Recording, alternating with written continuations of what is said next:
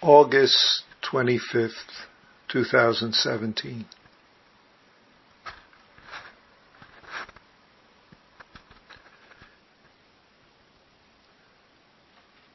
About 2,500 years ago,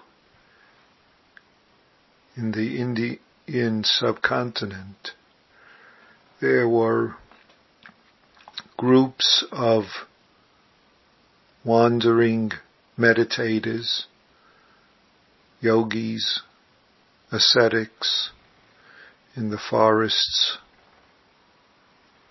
Among them was one man who would later be called the Buddha.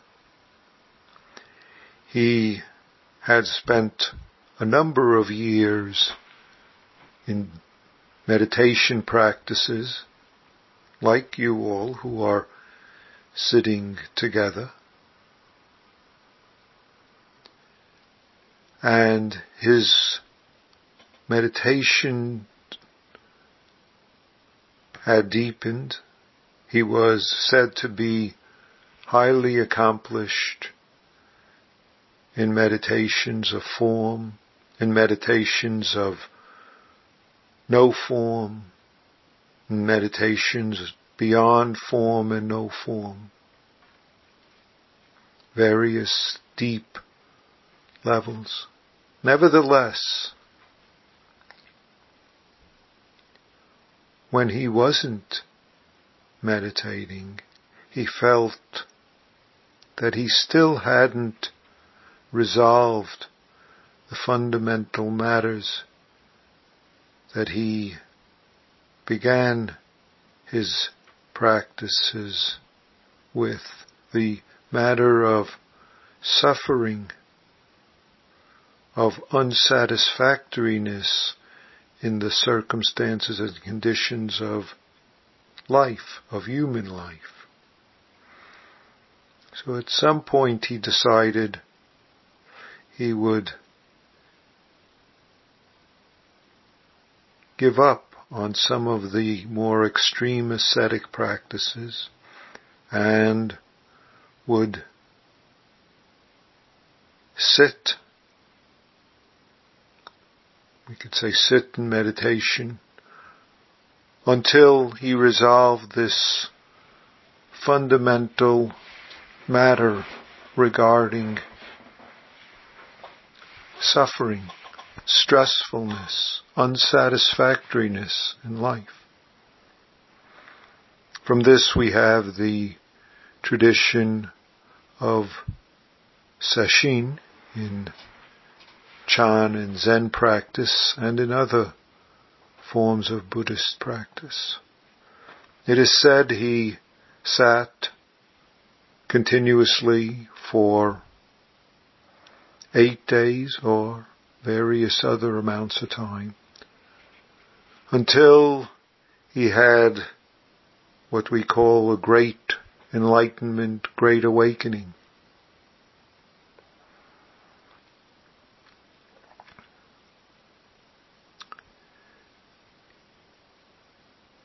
And out of this, he taught what can be said to be the clarification of suffering and an end to suffering. One way to talk about it is the teaching regarding the fundamental characteristics of our life.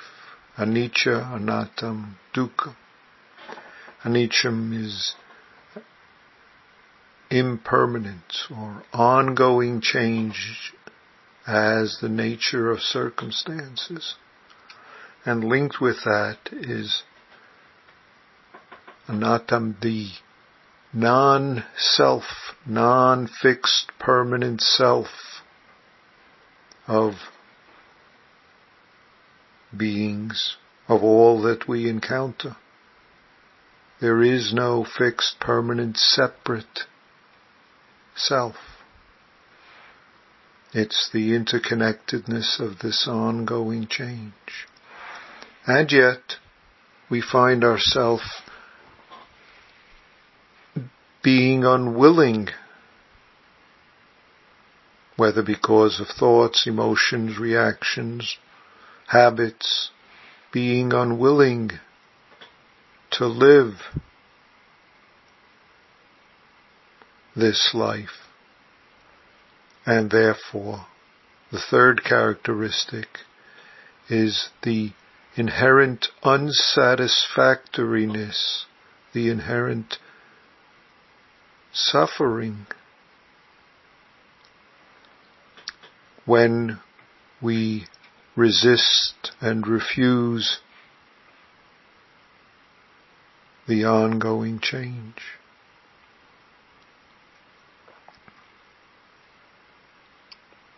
In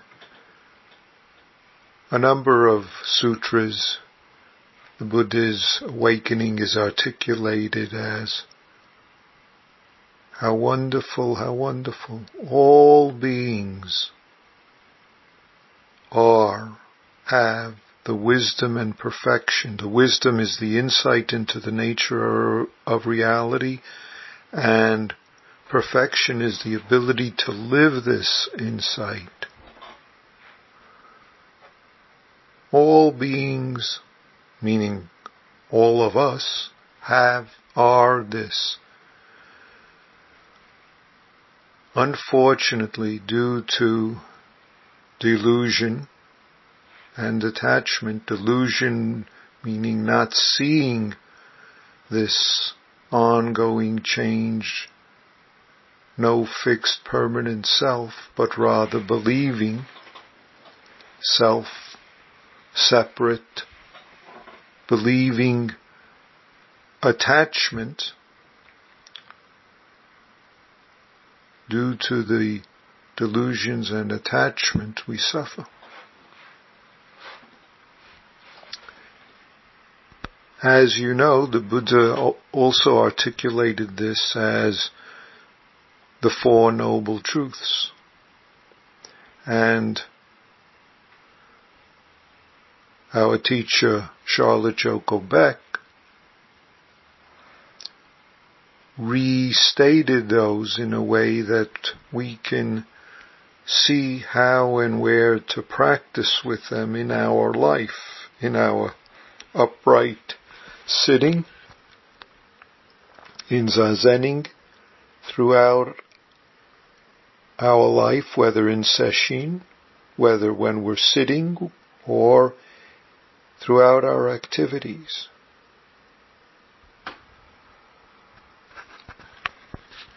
Reciting those, you all know very well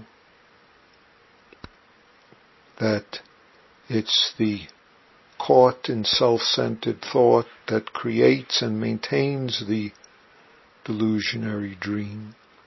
It's the willingness to be this life as our practice moment, to see how and where we're caught, and to pop into, so to speak, to let go of that caught thoughts, emotions, to treat them as just thoughts, emotions, reactions, but not to have to follow them. That enables us to be just this moment who we are, to be this functioning compassion that is the Buddha's perfection, which is your perfection.